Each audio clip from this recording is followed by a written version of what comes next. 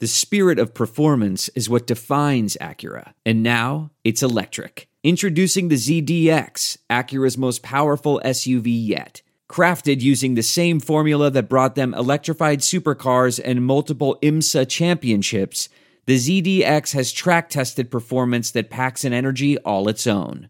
Unlock the energy and order yours at Acura.com. What's up, guys? So we, as you can tell from the title of this episode, that we were, in fact, able to find ourselves a Kansas City Chiefs guest so that we could finish out the AFC West in whole before moving on to our NFC South teams, which we will do on Thursday, starting with the Carolina Panthers. And our friend Rashad Beard from the Panther Nation podcast will be helping us out, kicking things off there. However, after lots of searching and reaching out and getting no response, and then the one response I got was from a guy who was on vacation. Well, that guy, God bless him, his name was Matt Connor. He's from the Arrowhead Addict, and he just returned from vacation but was able to get me who our guest was for this episode, Jacob Milham, also from Arrowhead Addict. He was able to come on to the show and help us out here so that we could finish out AFC West episodes, and had a great conversation with him. So we're able to get this done, get the episode out on time, as opposed to whenever I could find a guest, maybe shoehorning them in somewhere. Maybe you guys are hearing my puppies in the background. I'm house sitting / puppy sitting for my dad while he's on vacation, and the dogs are choosing this moment to get rowdy with one another. So if you hear some yiping and some yelping and whatnot, it's those four dummies behind me getting after it right now, because they waited until I hit record button to all of a sudden awake from their coma and start fighting with each other. But nonetheless, we do have a Chiefs episode to present to you guys. Jacob, very knowledgeable, even though he's more of a Royals guy this time of year. Definitely was able to come in from the bullpen and help us out with the Chiefs, and we look forward to having him back for week number 3. So let's go ahead and close the book on the AFC West with our Kansas City Chiefs episode. This is our final AFC West opponent preview episode of the Bears Talk Underground. So let's get to it. Hang up the telephone, I hear the dial tone ringing out loud, and I don't know. So the football gods have smiled upon us, and we were able to find a guest for the Kansas City Chiefs. And that gentleman helped us preview the 2023 Kansas City Chiefs, the defending, I was going to say heavyweight champion, but I guess you can call him that, the defending Super Bowl champion, Kansas City Chiefs, from the Arrowhead Addict. It's Jacob Wilhelm. Jacob, thanks so much for coming in last minute, helping us out so we can actually do a Chiefs episode this summer. Of course, Larry, it's my pleasure. I'm really ready to sit down, talk, and pick your brain a little bit. I actually have some questions for you. Don't you worry. Awesome. Can't wait. So, obviously 2022 could not have worked out any better than it did. Especially going into 2022. Let's talk about that briefly, because with the trade for Russell Wilson, the adding to Herbert and Carr, who just added McDaniels as his head coach, and Devontae Adams and everything like that. The AFC West was going to be, frankly, the Wild West. Everyone was expecting.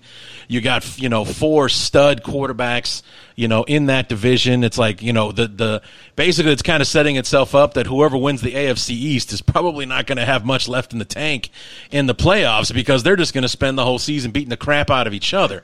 And, as we found out, the other 3 teams in the division were disappointments at one level or another. The Broncos were just an unmitigated disaster. The Chiefs could not get out of their own way. Poor coaching was doing them in, that kind of thing. And then the Chargers were just riddled with injuries. Just riddle, just taking out all their top guns, and somehow they still managed a 10-7 season, went to the playoffs, and fell victim to one of the more epic comebacks in playoff history. The Chiefs, on the other hand, are pretty much the only team that kind of followed the script. They went through Mahomes and company, 14-3, kind of smashed their way through the league, and then, ran the table in the AFC West, in the AFC playoffs, meet up with the Eagles, have a crazy Super Bowl, and come out on top holding the Lombardi Trophy. I mean, it's just crazy to where it was started, what we thought we were going to get, and the only one that kind of followed through with how the season was supposed to go were the Chiefs. Yeah, and it's listen, a lot of things did go the Chiefs' way. I ain't gonna lie. A lot of the AFC West opponents really did beat themselves in one way or another. You know, the Nathaniel Hackett experiment in Denver just never had any chance of succeeding, unfortunately. Derek Carr, you know, he had all the most elite weapon you could get in the NFL in Devontae Adams, and he still couldn't parlay that into a solid postseason appearance even. And then everyone forgets about the Chargers, who actually did have a winning season at 10-7 because they had a historic, epic collapse to the Jacksonville Jaguars. Right. Like, it was I hate to say it, but it was kind of smooth sailing in a sense. Like, look, I know week to week, very nervous, as you should be in the NFL. Sure. But looking over the history of the Chiefs' dominant 7 consecutive division titles in the AFC West, they, I think in the last 50 games, which spans back to 2018 against the AFC West, they are 44-6. Right. Okay, that's the best record of any NFL team ever in that same span against their division foes. Sure. Like, it is the Chiefs' dominance over the AFC West is just, I don't think that we're taking enough of it in, because we just saw Tom Brady do that in the AFC East. You know, he had 11 straight titles there. But yeah, a lot of things went right for the Chiefs, but that's last season. I'm looking forward to next season, man. Yeah, I mean, and I would have to say, you know, looking at the schedule for the Chiefs, we found out right away they were going to be just fine without Tyreek Hill when they put a 40 burger on the Cardinals in their own stadium.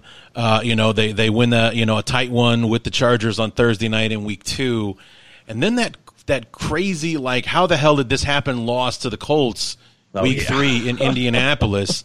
I mean, and that was one of those losses that just got worse the further you got away from it, because the Colts just ended up being a disaster of a team, you know, last year. It's like, Matty Ice pulled out one, you know, in that one with the Chiefs in that game. But outside of that, you know, then they bounced back with that win on Sunday night against the Buccaneers. You know, that comeback against the Raiders on Monday night, one of those examples of the Raiders not being able to get out of their own way. They had a big lead on you guys and they just went ahead and blew it there at the end. The one thing that I found concerning about the actual losses, aside from that one from the Colts, which was just kind of like a fluke week 3 thing, was that the other 2 losses were to the Bills and the Bengals. And these are 2 teams that you are most likely going to have to get past in the playoffs if you want to go back to the Super Bowls. Like, the Buffalo was a tight one, 24-20. Cincinnati was a tight one as well. But it's like, these are the teams you're going to have to beat when it counts, and you came up short in both instances. Was there any worry going into the playoffs that the teams that you know you were most likely to see in the playoffs, you've already lost to?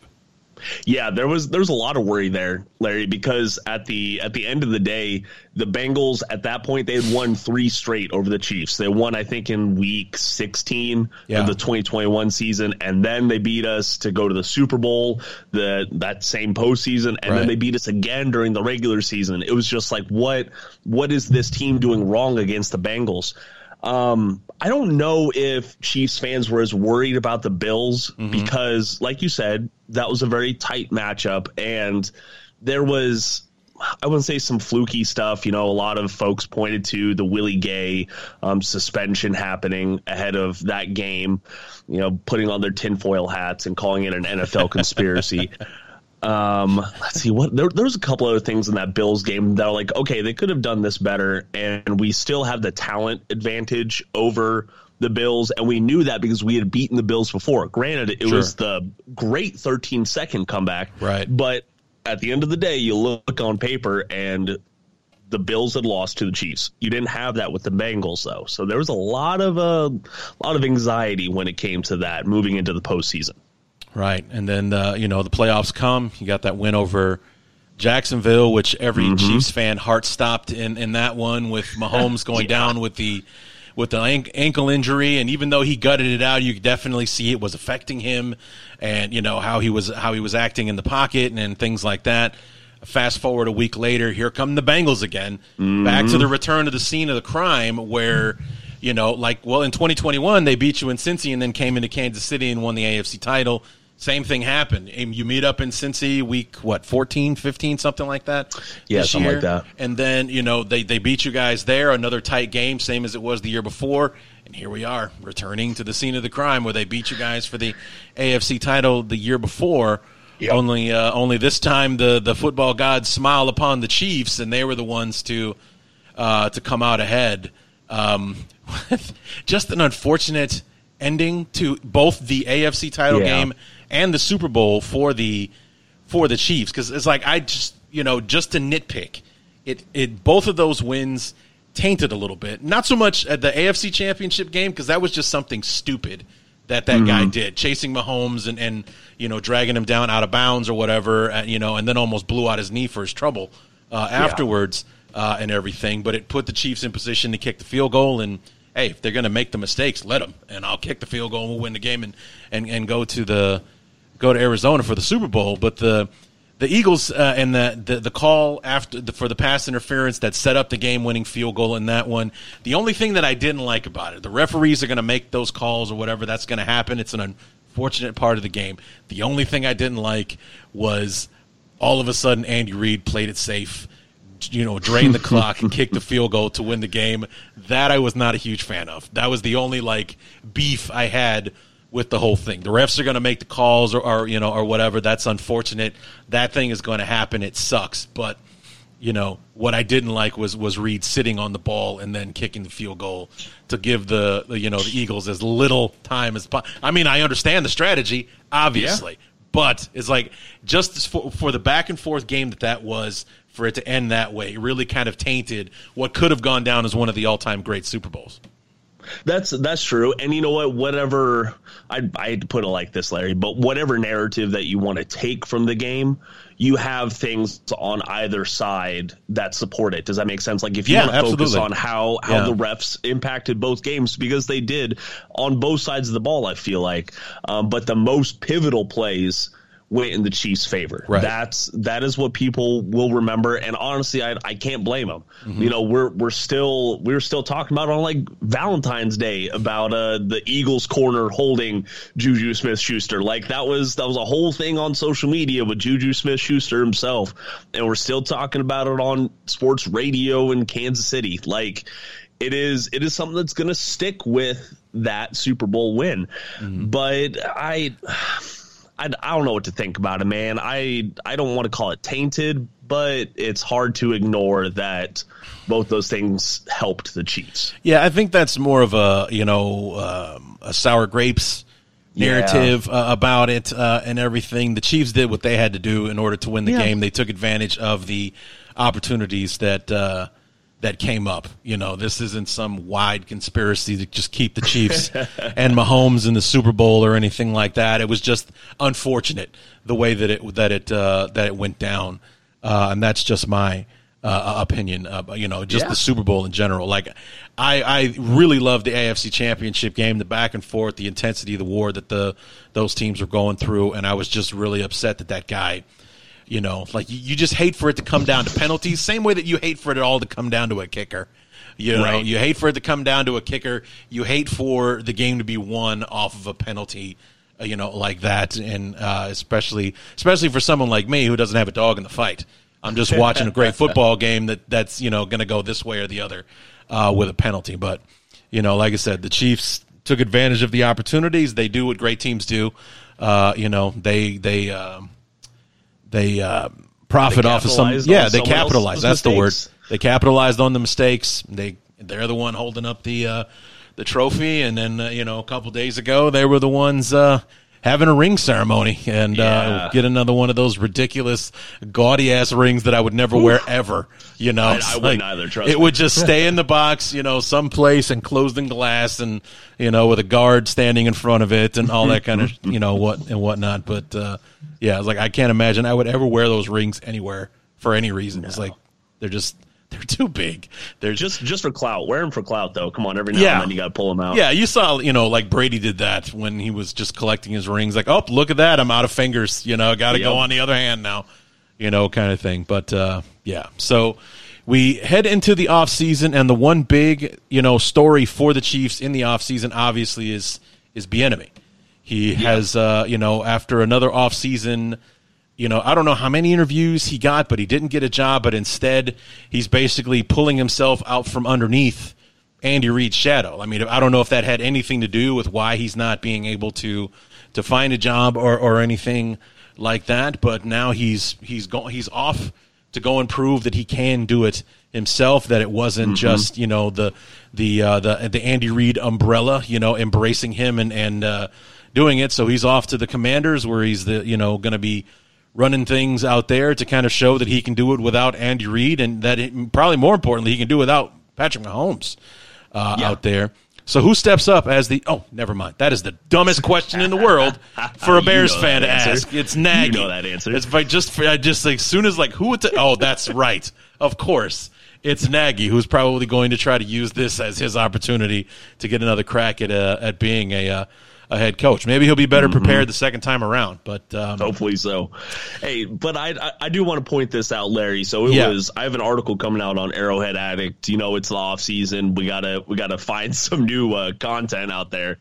And I was ranking the members of Andy Reid's coaching tree who have had head coaching gigs. And it was I'm talking with every single, and I hate to say this, but it is a common denominator, so I'd be wrong if I wasn't pointing it out. Right. All the members of his coaching tree that are, people of color that went on to get head coaching gigs, they needed to leave Reid and go elsewhere in similar or even in the same position, and then they got head coaching jobs. Like, you think of Leslie Frazier, Todd Bowles, Ron Rivera. Right, even Rivera, yeah. All of them, they had to leave under Reid, and then they got their chance. So I do think that this is what Eric Bieniemy's doing. I think it's the right thing. Matt Nagy, he's got his chance to redeem himself, though, right? I mean, I hope for the best for the guy. It just outside of his amazing, rookie head coaching season in 2018, where it all just kind of came together. We went 12-4, we win the division, and then, as I said a moment ago, it all came down to a kicker, and it came down to that one kicker, and you still wake up screaming if you think about it. So it's just it's a heartbreaking thing, because we were in a good position to run the table if we walk away from if we beat the Eagles that day. Right. But then after that, it was a disaster. Nagy and his stubbornness did him in more than anything. That's true. So, I mean, I think that'll probably benefit him being there with Reid and Reid being able to veto or, whatever, override anything that he doesn't approve of from Nagy, because there were things that he did. I mean, I've mentioned this on the show 1,000 times. We had a game against the Chargers where we ran a power I formation for the majority of the game, and that was in David Montgomery's rookie year, and in that game where we had struggled to run the ball all throughout the season. He has like 150 yards and 2 touchdowns in that game, and then he famously in the post-game presser tells the press that he didn't come here to run the power I. Like, what? Like, you sure about that, dude? Because we just ran for $150 and 2 touchdowns with a rookie running back. I mean, I know we didn't win the game because it came down to a kicker, and unfortunately he missed. But, it's like we were doing pretty great running the football, and it worked. So why wouldn't we be doing this? And then, that just one thing he was trying to square peg and round hole the offense, trying to get guys to fit into this system rather than tailoring his system to what we do well. And every time he did that, we had some success running the football, using the tight ends, rolling Trubisky out, getting him out of the pocket, things like that. But, it never stuck. And no matter what, we always went back to what he wanted to do, and you could always tell when we were doing what Nagy wanted because it didn't work. Yeah, and you know what?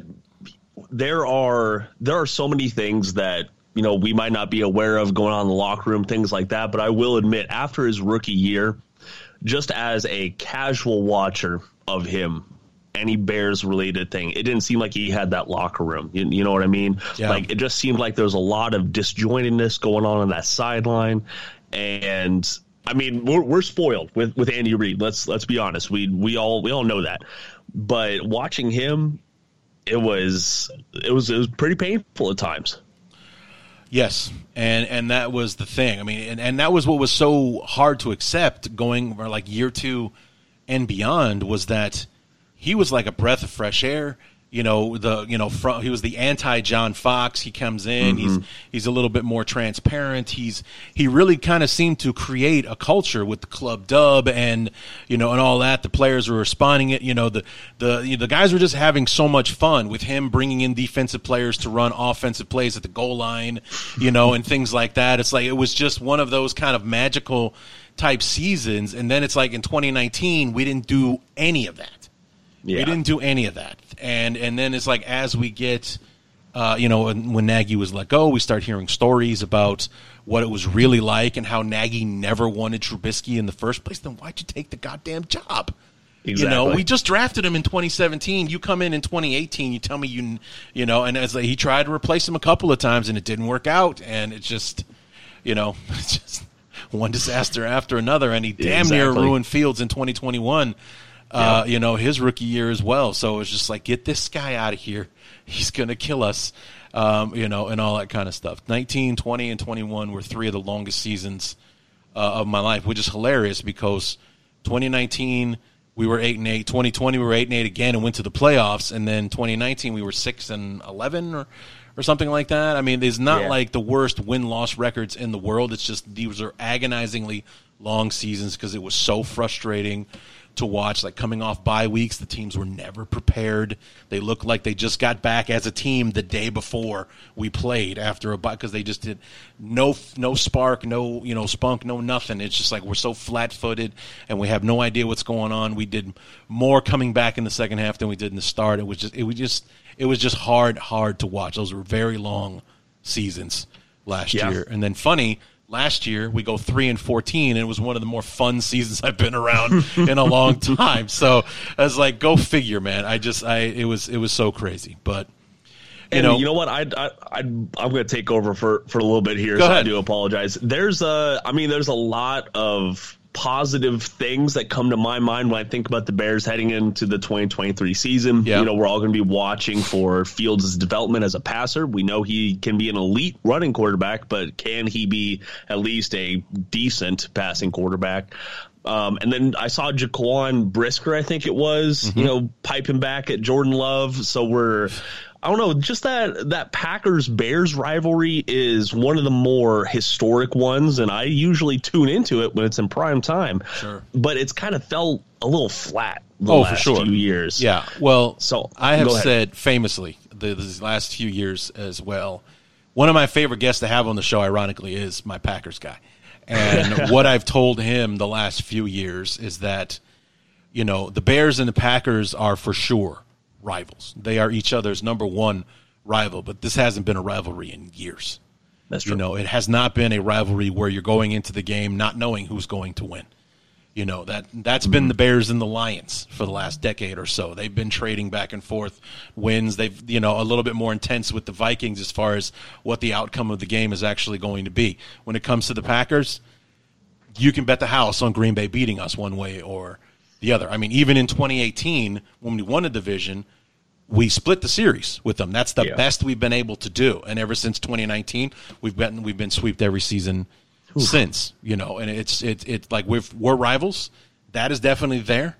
The desire between the fan bases and the team to beat one another has always been there, but it hasn't been a rivalry for years. It hasn't been a rivalry it's not since like the early Lovey seasons when he had Brett Favre's number. It was like, but once Aaron Rodgers came in 2008, I think we split in 2008, and then pretty much in there, the scales tipped heavily in Green Bay's favor. So, it hasn't been a rivalry in a really long time. Well, and I'll pivot it back to the Chiefs a little bit here. So the Chiefs are the same way with the Broncos, though. Yeah. Like that is a great historic rivalry, and a lot of a lot of old-time Chiefs fans will circle that because that was always a good bar on the season, as if we were beating the Broncos. I remember as a kid, there was one year that the Chiefs stunk, but they beat the Broncos to keep them out of the postseason like the last regular season week, and that was all we could talk about. Like, that was a great thing for the season. Well, that's the thing about rivalries, man. You know, those games carry so much more weight than any other on the schedule, which is why Bear fans have been very upset and very hurt, you know, for the better part of the last decade, because, you know, those games mean a lot to us. We want to win those games, and for one reason or another, whether it's by an absolute drubbing or if there's just one last thing where the Bears just made one more mistake than they should have in the game and all that kind of stuff, we end up coming up short in those games. And now with Rodgers gone and what we've added to our team this year, hopefully it becomes a rivalry again where, you know, obviously I would love for the Bears to sweep this year. That would be fantastic. That'd be a great way to kick off this new era of the rivalry. But, you know, it's got to even out at some point. And I was on a podcast on the draft for the Vikings, and wanted to hear my reaction to Darnell Wright getting picked and all that kind of stuff. And one of them, and the Packer guy was there, and they were asking him about Jordan Love, and I was like, God help me if Jordan Love is another, you know, gem of a quarterback and everything. It's like in 1992, I was 14 years old when Brett Favre took over. I just turned 45 goddamn years old, and we're just now in a position to where we might have the better quarterback in this rivalry again. It's like, God help me if Jordan Love comes from out of nowhere and lives up to his first round draft status, and, you know, and takes over and, you know, and is another, you know, quarterback gem for the Packers. Damn, that has been quite a while, Larry. That's kind of sad. Yeah, it is. It is. So, I mean, you know, Favre was red hot against the Bears for years and years and years, and then, you know, right when Lovey came in 2004, you know, the worst we did was split, and then in 2007, his last year with the team, we swept him. So, you know, that we were doing great. It was a rivalry, and like in 2007, we were coming off our Super Bowl season, but we finished 7-9 that year. But 2 of those 7 wins sweeping the Green Bay Packers. So it wasn't the worst season that we could have had because we beat the Packers that year. So, but, you know, like you said, with the Chiefs and their dominance of the AFC West, you know, last year had to be kind of exciting going into it, thinking like, hey, these might actually become ball games again, or you know, or whatnot. Instead, nope, you went 6-0, ran the board. I mean, there were some tight games in there because of the division rivalries and everything, but a sweep of the Chiefs, sweep of the Broncos, sweep of the Raiders, sweep of the Chargers, done. And it's like, well, so much for that. You know, and it's you know what, leading up to each one of those games, though, outside of the Broncos, really, there was some like, hey, the other team can win this if they do this, that, and the other thing. Yeah, and we talked about it earlier. It just came down to the other team beating themselves rather than the Chiefs being dominant. Just the Chiefs did their thing. We know how good of a squad they are, how good the coaching is. They did their thing, but the opposition just weren't holding up their end of the bargain, if you know what I mean. Sure. Well, I mean, that's Bears-Packers right there. Yeah, true. You know, the Bears just did not hold up their end for the longest time. Unfortunately, you know, so. There I was, you know, a 14-year-old kid battling acne, and now here I am battling arthritis. You know, it's like, it's not good. So we're still trying to get over the hump with those guys. But passage of time, my man. Amen. So free agency real quick. Yes. You swap out tackles in this one. Orlando Brown wanting to stay a left tackle signs with the Bengals, and you bring in Jawan Taylor from the Jaguars. But who else was it that you guys brought in that's probably going to be the Smith. There it is, right there. Donovan Smith from Tampa Bay. So now Jawan Taylor becomes a $20 million a year right tackle for you guys. I mean, you had to replace both tackles anyway with Wiley leaving to go to Washington. So I guess it just kind of worked out. You also drafted, Jawana Taylor, something like that from Wanya Morris. Wanya, that's what. Jesus Christ, from Oklahoma in the 3rd round. We'll get to the draft in a minute, but you know, loading up to make sure that the offensive line, which has held up pretty well for Mahomes and company, does not fall off. I mean, Are we looking at even possibly being better on the edges now with Taylor and Donovan Smith? I would say better, yes. I would be a little bit more hesitant about that if they were trying to force Taylor to be the left tackle to start off with, because that's what we were all kind of worried about after having to go through the moving Orlando Brown to a full-time left tackle after they traded for him. And we just didn't want to do that again with Taylor after already paying the guy. But Donovan Smith, he's a veteran left tackle who had to perform through a lot of injuries last year. So we're hoping that he can at least be at a average left tackle, if not slightly above that. Jawan Taylor, I think he could be a top 7 right tackle. So I think that combo is better than Orlando Brown and Andrew Wiley, who, golly, if you look at those pressures that they allowed to start off the 2022 season, they were horrendous. One of the worst tackle duos in the league. And you just weren't expecting that for the Chiefs. The interior offensive line were doing their job between Tooney, Humphrey, and Smith. But, yeah, on the edges there, it was getting pretty rough at times. And then Juju Smith-Schuster, he signs a long-term deal in New England. Mecole Hardman signs to play with Rodgers and with the Jets. So, after a year after losing, Tyreek Hill, you lose basically his replacement in Juju Smith-Schuster and Mecole Hardman, also known for his speed. It's like, are we going to be relying more on guys like Sky Moore and things like that to kind of fill the void? Because I think you only drafted the one. Where did it go? There, second rounder, Rashee Rice from SMU. So it's just the one wide receiver in the draft. So it looks like you guys are leaning more towards what's already there versus adding to it like you did last year by bringing in Schuster. Yeah, so it's, Juju, he was catching things over the middle when he was available. At the end of the day, this team did really have to make things work without Juju on the field. He missed quite a few games because of injury. And you know what? I wish we weren't already expecting that, but we kind of were when the team signed Juju, Yes, this team is going to be relying a lot on Kadarius Toney and Sky Moore, two very unproven commodities, if you will. But they have some mid-tier veteran guys. Marquez Valdez-Scantling, he did pretty decent his first year in Kansas City. And then Richie James, he did just have a career year in New York, and the Chiefs got him on a one-year deal, so he could at least be a fill-in guy, and you could just at least bring a veteran presence, I guess. That's still the biggest question mark on this roster, is because outside of Travis Kelce, there's not really like a top receiving option for Patrick Mahomes. And Travis Kelce ain't getting younger, man. Right. He's he's got some what's the word? Some mileage on those tires, what I mean? For sure. Yeah, he's still got a little tread, but it's definitely worn from what it used to be. Yeah. He hasn't fallen off in productivity yet. It's just that it's going to happen at some point, unfortunately. Mother Nature is undefeated. So, it'll catch up. But, I'm looking here at the depth chart, and I see a familiar name. Oh, boy. I see Amir Smith-Marset. Yeah. And you want to keep that guy off the field in important moments, okay? Because he managed to screw the Bears twice in back-to-back ball games against the Vikings and the Commanders. I still want to call them the Redskins, but the Commanders.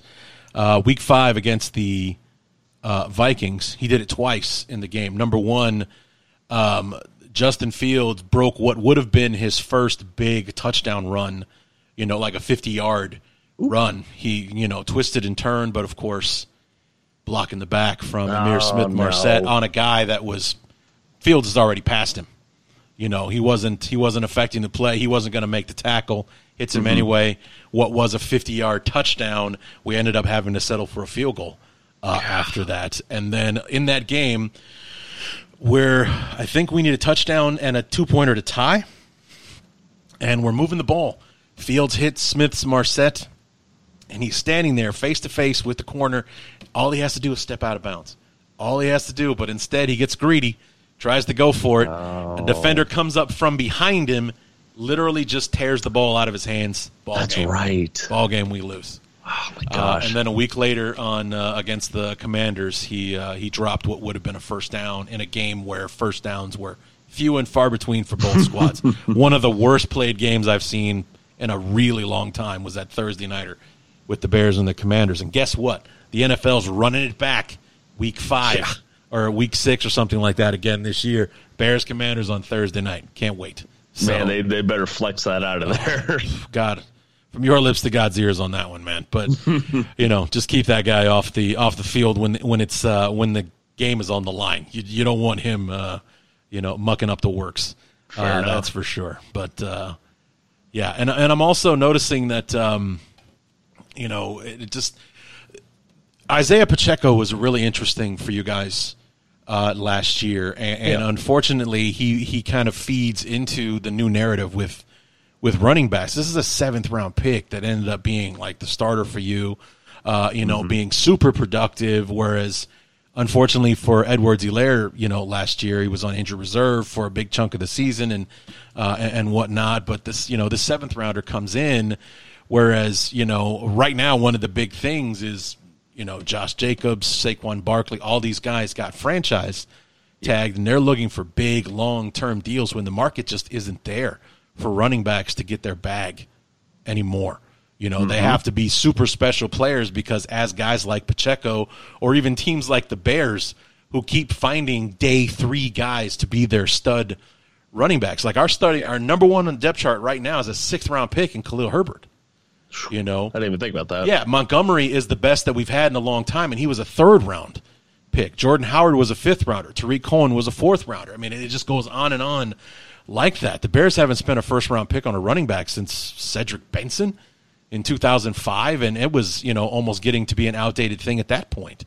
Yeah. So it's just it's like the position itself hasn't been devalued as being an important part of the offense, but where you find that talent and how much you pay for it, that has definitely gone down in value. Right. As far as NFL players or NFL front offices are putting all their money in quarterbacks and receivers. They're the ones making $30, $40, $50 million a season now. Them pass rushers and tackles, those are the ones making all the big money. The ones that made money when I was a kid were they were the linebackers and the running backs. Those guys aren't making the big bucks anymore.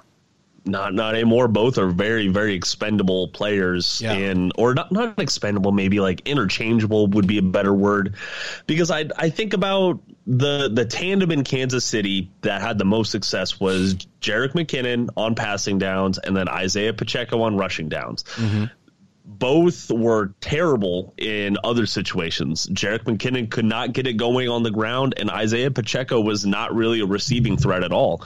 But Pacheco comes out of nowhere, is a great 7th round success story as a rookie, and then Jerick McKinnon, an aging veteran with 2-3 ACL tears in his NFL career, and he has 9 receiving touchdowns and sets all these career highs and things like that under Andy Reid.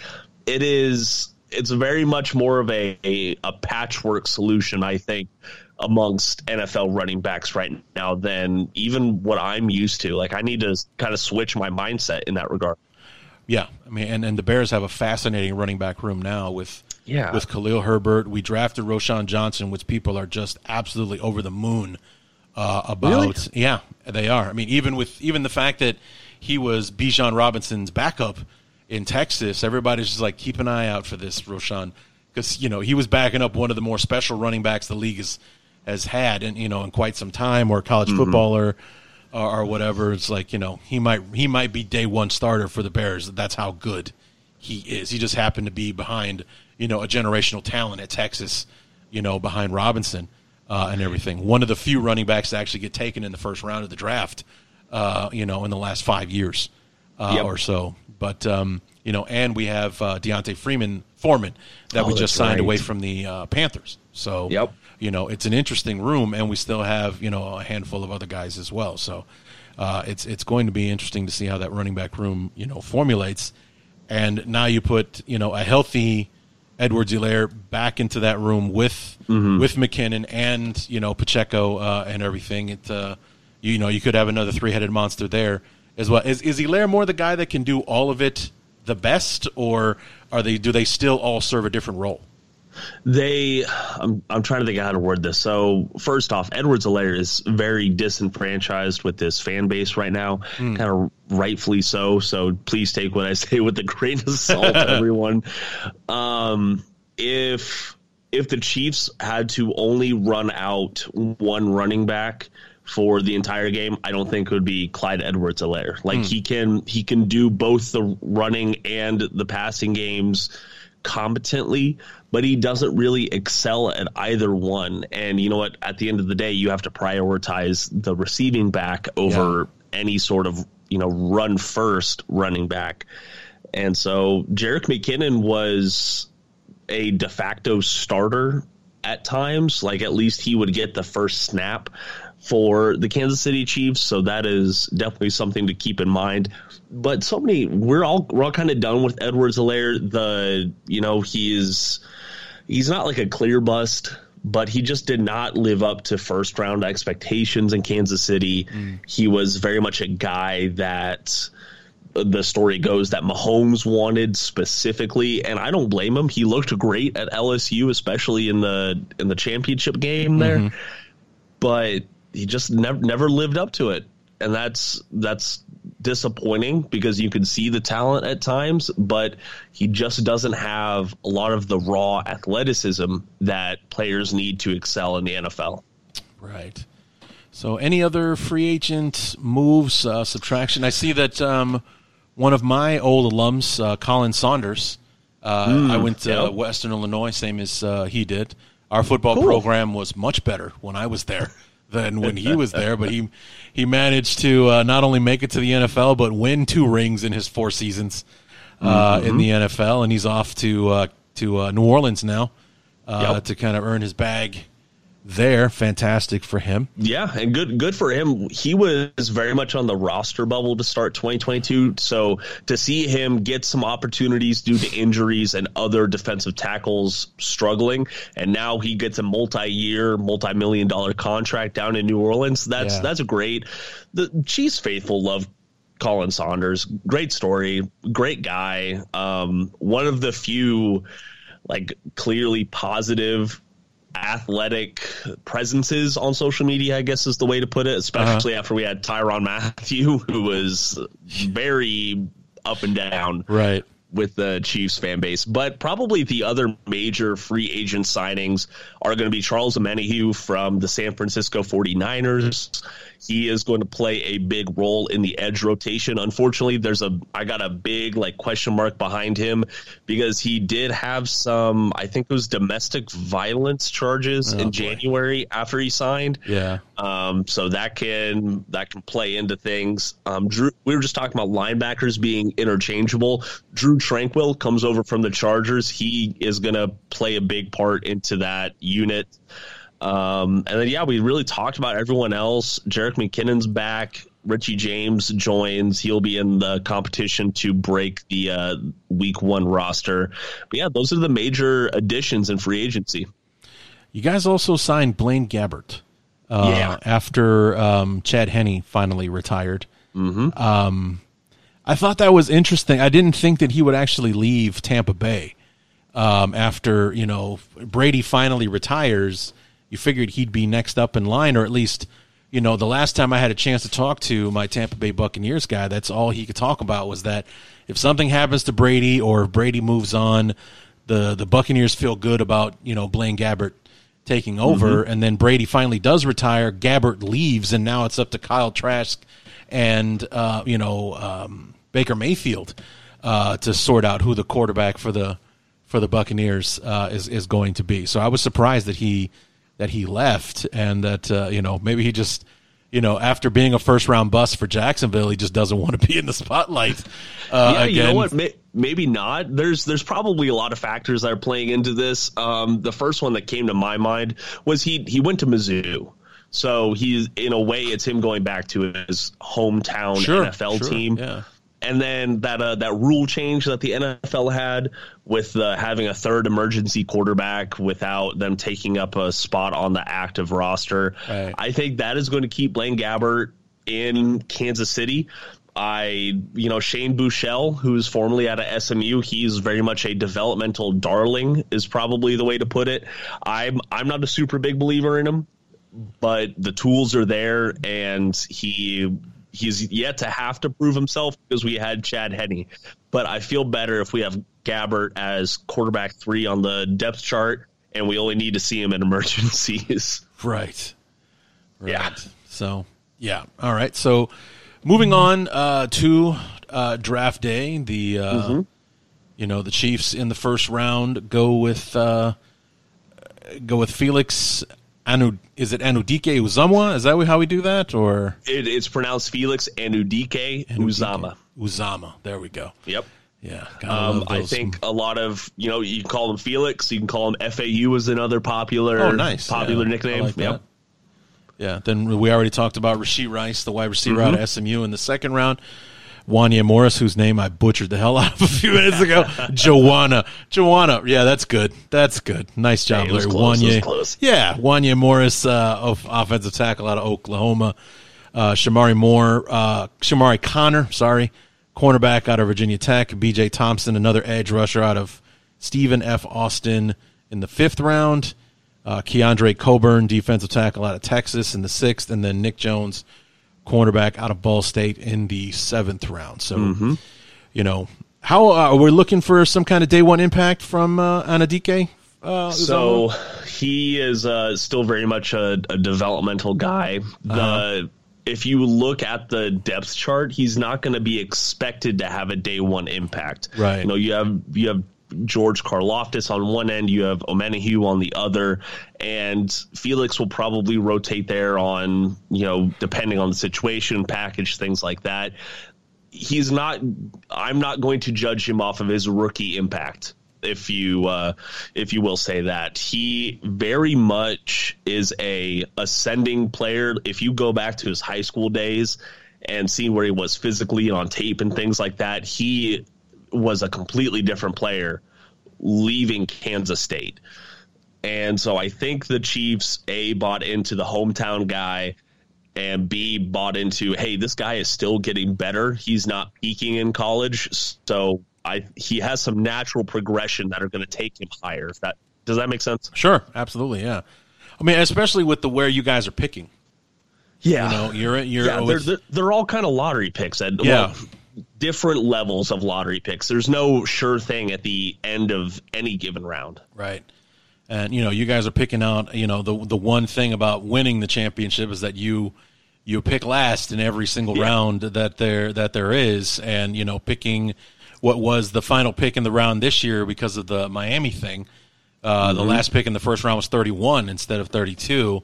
And at that point, that's where, you find – I mean, and that's what made you guys give up the trade for Orlando Brown a couple years ago. Is you're picking at the back end, the very last pick in the draft, and it's like it's such a like a Venn diagram of draft picks. Am I getting first round talent, or am I getting a top second round pick kind of thing with where we are? In the draft and in the back half of the first round or the top half of the second one, and things like that. I mean, you see teams more times than not trade out of that pick and back up into the second round kind of thing. But, going back to draft night, it was the script really flipped on the Chiefs because you got to I think it was pick 20 or 21, something like that. And it felt like the board was falling in a really good way. There were a lot of prospects who filled a need on this roster that were not getting drafted. Other teams were passing them up. So I was like, okay, the Chiefs can sit and they can let the guy come to them, and they'll do just fine. Yeah, it's always a good spot to be in. It's always a good spot to be in. I always talk about how, Ozzie Newsome, when he was running the Ravens, always seemed to just sit there and wait for the draft to come to him, and always got the guy he wanted by just letting the draft happen. That weren't really known for making moves, going back and forth, just staying in the spot that they earned. And somehow guys like C.J. Mosley, the guys that just always kind of fell in their lap and stuff, and and they were always one of the stronger teams in the conference because of it. So definitely a guy who is, just before we wrap up the draft stuff, the guy that a lot of fans are going to be watching this year is going to be Keandre Coburn, actually, in the 6th round. Mountain of a guy. Just huge. Go back and watch his college tape, and he's very impressive.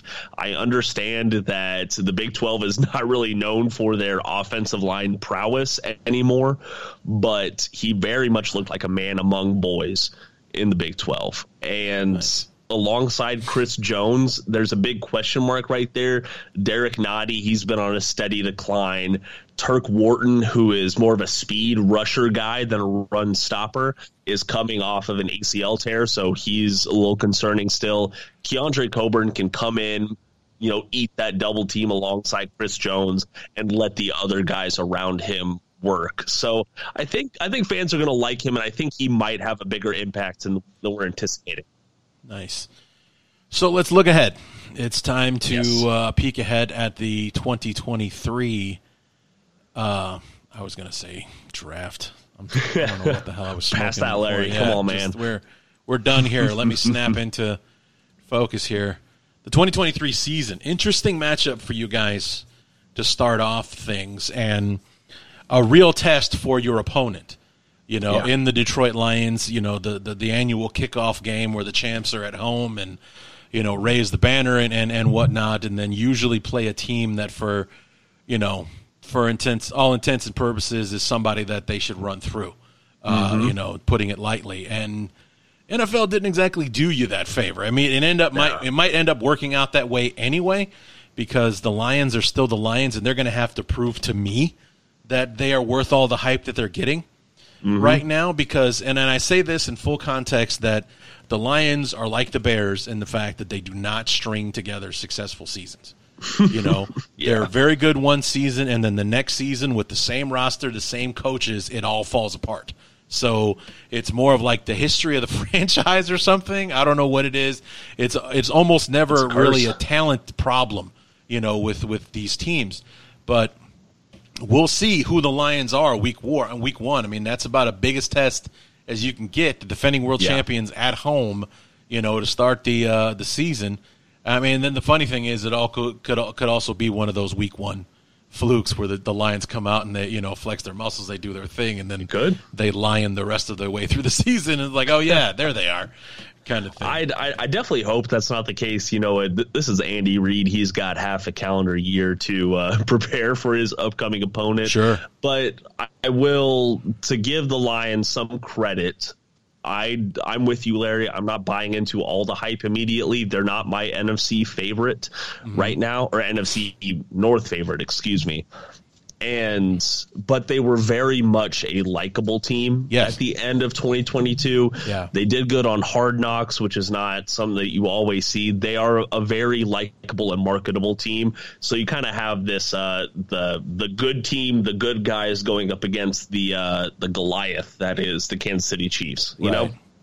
Well, I mean, and it's an interesting matchup for them and for you guys as well. You get the Lions coming in, one of the teams that could not have been much hotter at the end of the season, last year, that just unfortunately lost too much at the beginning of the season for it to matter. They won 8 out of their last 10, but they started the year 1-6. So that's kind of what sunk them, was losing, too many ball games early on, and coming on strong, there just wasn't enough. They ran out of real estate, kind of thing, at the end of the year. Then you have a rematch with Jacksonville, but this one is in Jacksonville, and then we come to town week number 3. And then, of course, the big stink about the Chiefs not wanting to play the Bears in Germany. We want to keep that revenue in Kansas City because Bear fans travel like, crazy, and, it's a lot of revenue you're pissing away by sending this game off to Berlin or whatever. So instead, the NFL grants them their wish. The Bears come to town week 3, which looks like it's going to be like that Fox Game of the Week or America's Game of the Week or whatever. It's a 3:25 start on Fox for that one. Then the first Mahomes-Rodgers matchup at New York, with him in the Jets. That's Sunday Night Football there. So then you're at the Vikings, so back-to-back road trips. Yep. And then another Thursday nighter against the Broncos. Easy enough, man. Yeah, Amazon. That one's at home. Then Chargers, and then Broncos again. So you get a nice little Broncos sandwich there. Get 'em out of the way. Yeah, Thursday night, and then you got the Chargers at home, and then you're at the Broncos. I'm really interested to see what's going to happen with the Broncos. I am this too. year with Sean Payton, Payton. man. Will he be able to unbreak Russell Wilson and everything? Was it all kind of Nathaniel Hackett pissing himself away? Because I thought last year that Wilson was just flat out trying too hard. Yeah, He's looked like just it at times. trying too hard. I mean, across the board. It just from what he was trying to do on the field, the way he wouldn't let plays die or throw the ball away, and still ended up being sacked the most in the league, tied with Justin Fields with 55 sacks last year.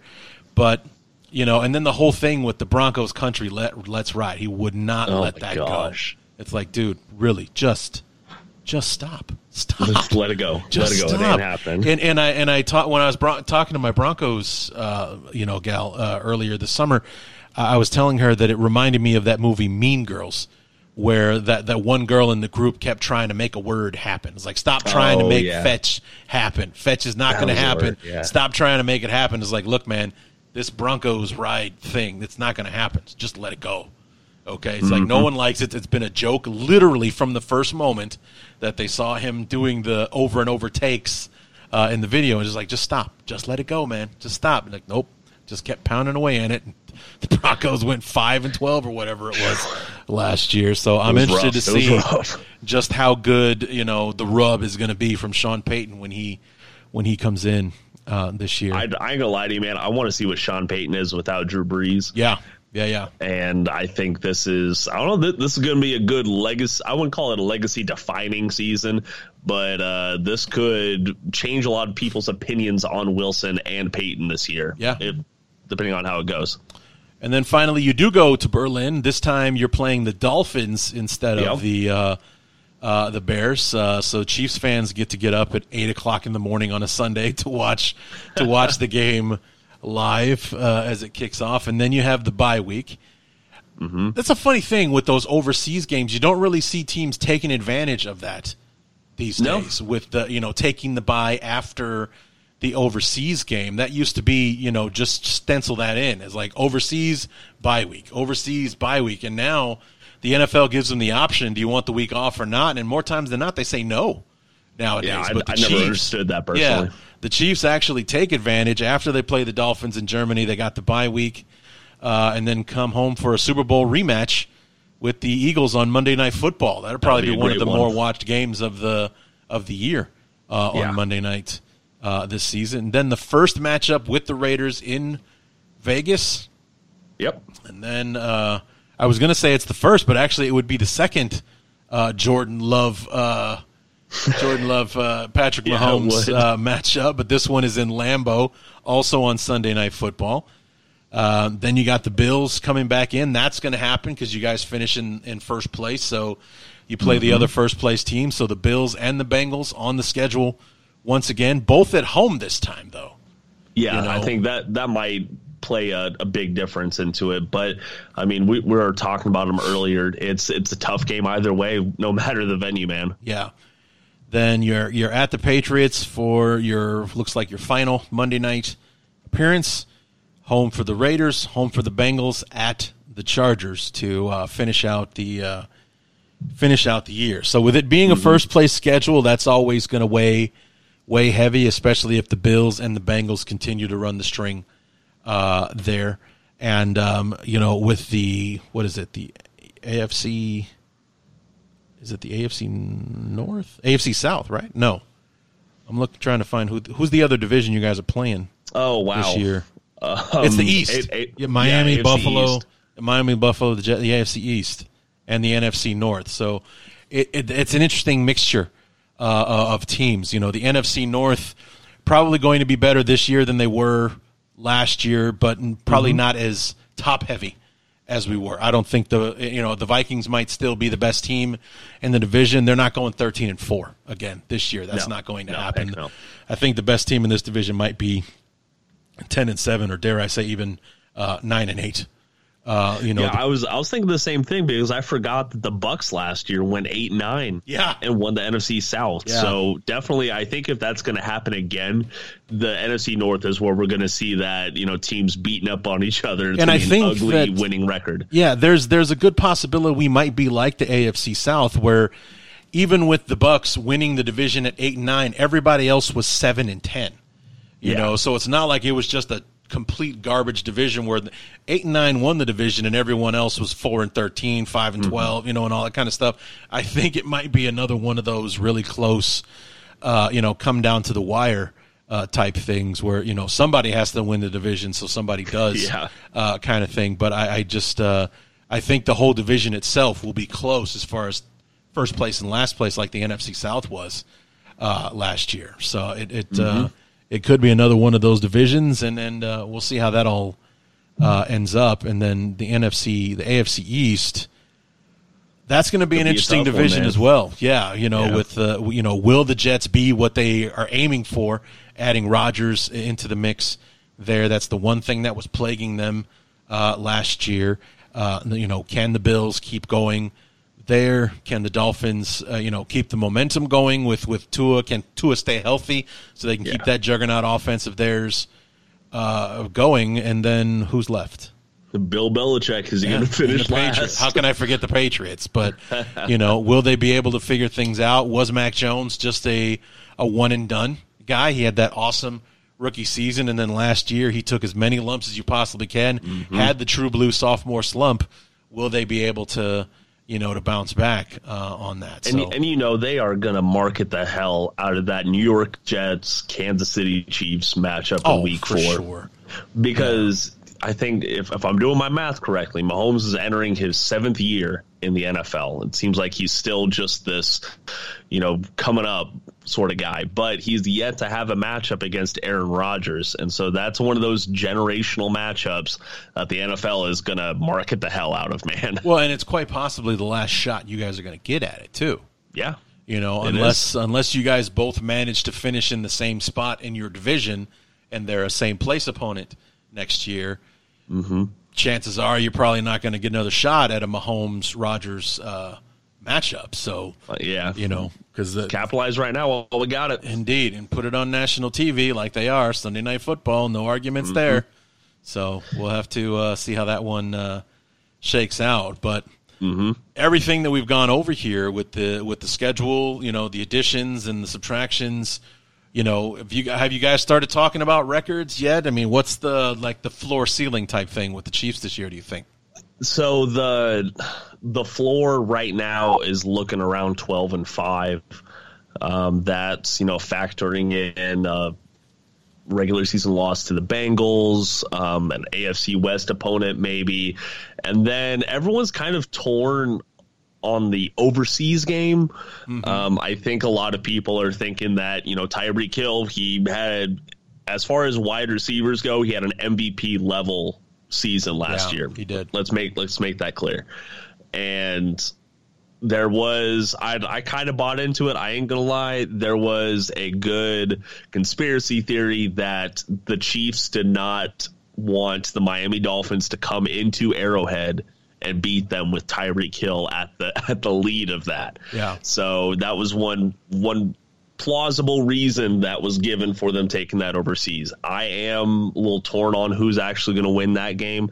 And then just like we were talking about with the Colts last year, there's going to be 1 or 2 games that you never foresaw that team losing. You just go, what the hell? What was that? Yeah. Why did that happen? But 12-5 is kind of the floor. I'm leaning a little bit more towards 13-4 right now, if I'm being conservative. Sure. I'd hate to put this out there in the universe, but a red hot Chiefs team, I could definitely see going 15-2. Okay. But that is very, very lofty. If I had to bet on a final record, it would be 13-4. Sure.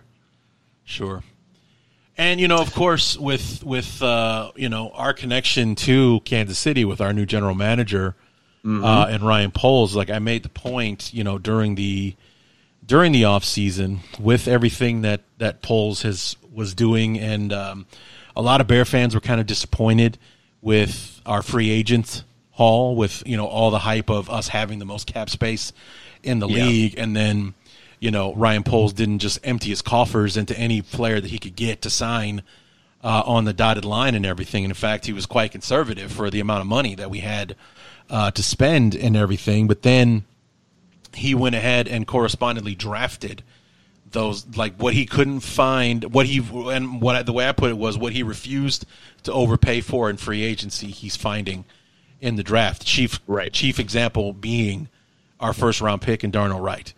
We had an opportunity to sign Mike McGlinchey. We had conversations with Orlando Brown and other tackles that were on the market, and we signed none of them. Didn't sign a single one. I think McGlinchey was the one that we were closest in on, but instead he went for the money in Denver. I think the Bears were in for like 16, 17 million, and he goes for almost 18 in just Denver. Crazy. Yeah. And then we draft Darnell Wright, who as a 10th overall pick is going to make maybe $4 million a season as the number 10 pick in the draft. So we got a guy who's obviously going to give us more years than McGlinchey's got left, and we got him for a quarter of a price. Same thing with, we didn't want to give Javon Hargrave $21 million a season like the 49ers did. Instead we got, Gervon Dexter in the second round, Zach Pickens in the third. It's like probably with those kids and their two contracts combined could maybe take half of Javon's first season in San Francisco, and the other big defensive tackle names that everybody thought they were in on. I think the only one that the Bears really would have opened up the purse strings for was Daron Payne, but Washington franchised him and then signed him to a big deal. So that was off the board before it even happened for us. I will say this. Poles is holding up his end of the bargain so far. It seems. I think a lot of this weight relies on the in-house development of this talent for the Chicago Bears, because they're doing things in a measured manner, if you will. He's not making a whole lot of knee-jerk moves like, oh hey, we gotta have to win right now. We have to go to first this year. He's looking at it. He's looking to 2024, 2025, and that's not saying that 2023 is going to be bad. It's just keeping your resources close and allowing this team to try and find some building blocks on the cheap, like you're talking about. Yeah, well, I mean, he just came from Kansas City, and in his last, I mean, he'd been there since 2008, 2009, whatever it was. Yeah, he'd been there a minute. He's seen 3 different general managers do their things, varying levels of success. He's seen a coach come in and, in Andy Reid in 2013 and just kind of pick up from the number 1 overall pick and take it all the way to the Super Bowl, and all that kind of stuff. While he was there, the last, 4 seasons, they went to 4 straight. And not only did they go to 4 straight AFC Championship games, they hosted 4 straight AFC Championship games. They went to the Super Bowl twice. They won once. It's like that's where Poles is coming from. So his strategy isn't that he wants the Bears to be winning in 2023. He wants to 2023. He wants to still be winning in 2033. Right. That's a great way to put it. That's what the Chiefs have been doing. That's where he came from. That's the blueprint that he's using with the Bears. That's what he wants to be doing. He doesn't want to do what Ryan Pace and Matt Nagy did and just, blow it all up and win in 2018 and then can't back it up the rest of the way, by trading away 2 first-round picks to get Khalil Mack and spending all the money to bring in, free agents rather than developing your own young talent and everything.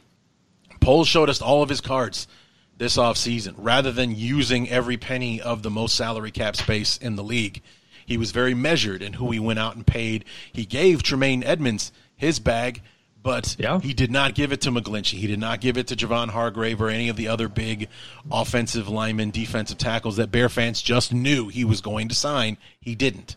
And instead, he invested in a first-round pick, a second-round pick, a third-round pick in those guys that we were supposed to go get in free agency. He wants to develop these guys and build this team for long-term success rather than have a 2018 flash-in-the-pan team. You know? So that's why you want to do it, to build a winner. So, I mean, and he came from what is has been the most successful franchise over the last 6-7 years, if not longer, out there. And it's like, why wouldn't he just try to do that with us? He's doing his best to replicate what happened in Kansas City and everything. And he's hoping that Fields is his Milham. And if he's not, we have 2 first-round picks next year to, maybe package those up with something else to move up to get Caleb Williams or Derek May or something in the first round next year. So he's covered either way to go forward. Is it going to be Fields? Are we going to be talking this time next year about Fields getting a $40 or $50 million a year deal, or are we going to be talking about hitting the reset button with the quarterback at least and going up and Caleb Williams, Derek May, and whoever else the top quarterbacks might be? We'll see. A lot of different routes that the Bears can go this year. So I think that's why fans should be tuning in more than anything. This could be a winner this year, or it could be, like you said, hitting the reset button. Yeah. So I was like, I'm prepared either way. I'm definitely as a fan impatient with the level of success that we've had and everything, but I can definitely see that there's more at stake here, or there's more going on with Poles and what he's trying to do. I kind of see the big picture. It's like, obviously it's not all laid out like he probably has it and what he's thinking of and whatnot, but I can definitely see there's more to it than, like I said, he doesn't just want to win in 2023. He wants to still be winning in 2033. Whenever it is the Bears find themselves in a brand new stadium, he wants to bring a top-level championship team into that new stadium, as opposed to, him probably working elsewhere because he's already lost his job and blew his wad in Chicago kind of thing, because he started sweating bullets and made this trade or signed this guy, and, that put us in a position where, the future was going to be murky for us.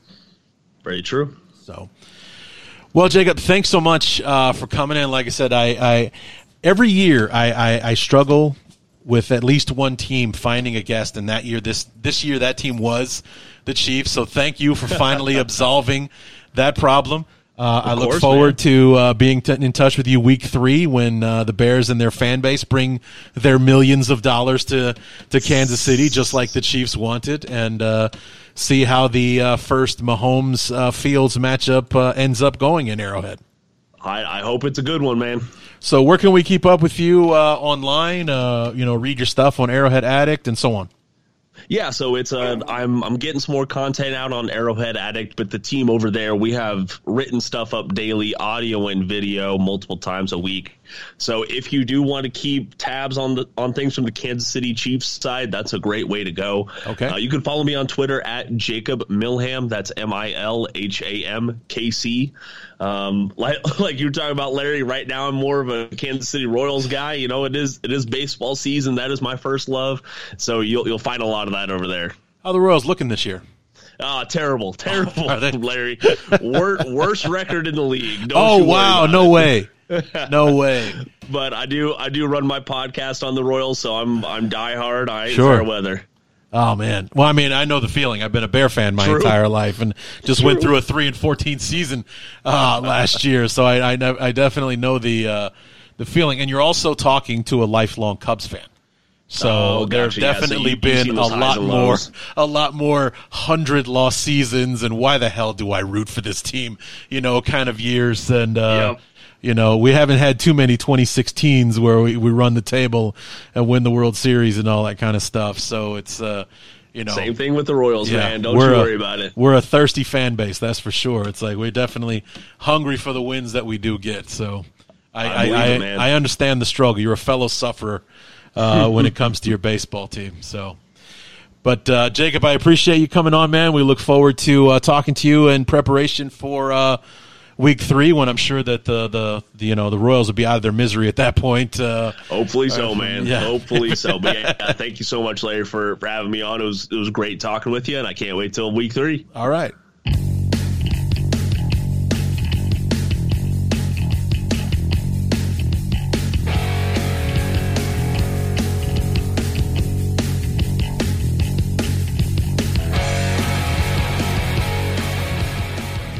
As always, want to thank Jacob Milham for being our savior and coming on the show, and also in turn want to thank Matt Connor from Arrowhead Addict for hooking us up so we could have a Chiefs guest for this episode, and happy that we were able to get it in the can and get it done on time so that we can stick with the number one, stay with the schedule, and move on accordingly. So we closed the book on our AFC West opponents, and we look forward to having Jacob back to preview week 3 when the Chiefs and the Bears get together in Arrowhead for what will probably be the game of the week that week on Fox. And the Chiefs are going to be an interesting team. I mean, they're basically kind of like the Patriots of this era, where they're the ones that just kind of easily run the table in their division, and then the worst that they've done the last 5 seasons is make it to the AFC Championship game, and quite also hosted the AFC Championship game. That is the worst the Chiefs have done in the last 5 seasons. So, we'll see if they can continue the string there, if they're going to be a contender for another Lombardi. Will they have a right to say so in the AFC once again this season, or will Buffalo or the Bengals or somebody else emerge as the team to beat in the AFC this year? So, but that's going to do it for our AFC West opponents. We now move on to the NFC South, and upcoming on Thursday, our good friend Rashad Beard from the Panther Nation podcast will join us to preview these Carolina Panthers, and obviously we have a lot to talk about right off the bat with Rashad and his Panthers, and talk to him a little bit about any regrets about the 2021 draft when they could have gotten Justin Fields for free. I believe at number 8 in the first round, as opposed to having to give up a king's ransom to make a trade with us to get Bryce Young at number 1, and things like that. Hindsight being 2020, as you hear Rashad say, on Thursday, he's not much for looking back. He's always about moving forward.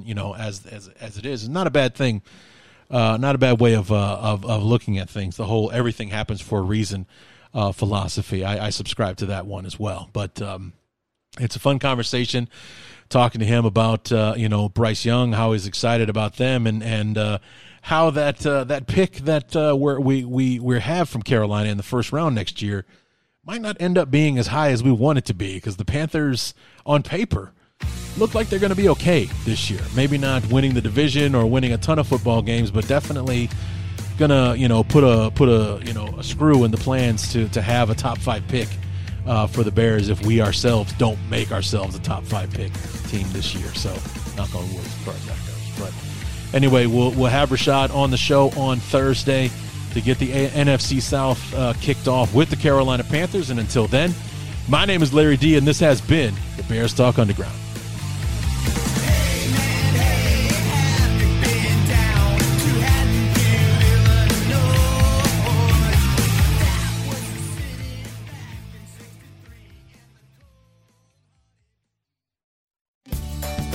Have you ever wondered how to say good morning in Italian? Or what is goodbye in French? You can ask Alexa. Just say, what is happy birthday in German? Or how do you say hello in Japanese? Do you want to know how to say I love you in Spanish? Ask Alexa and start learning a new language today.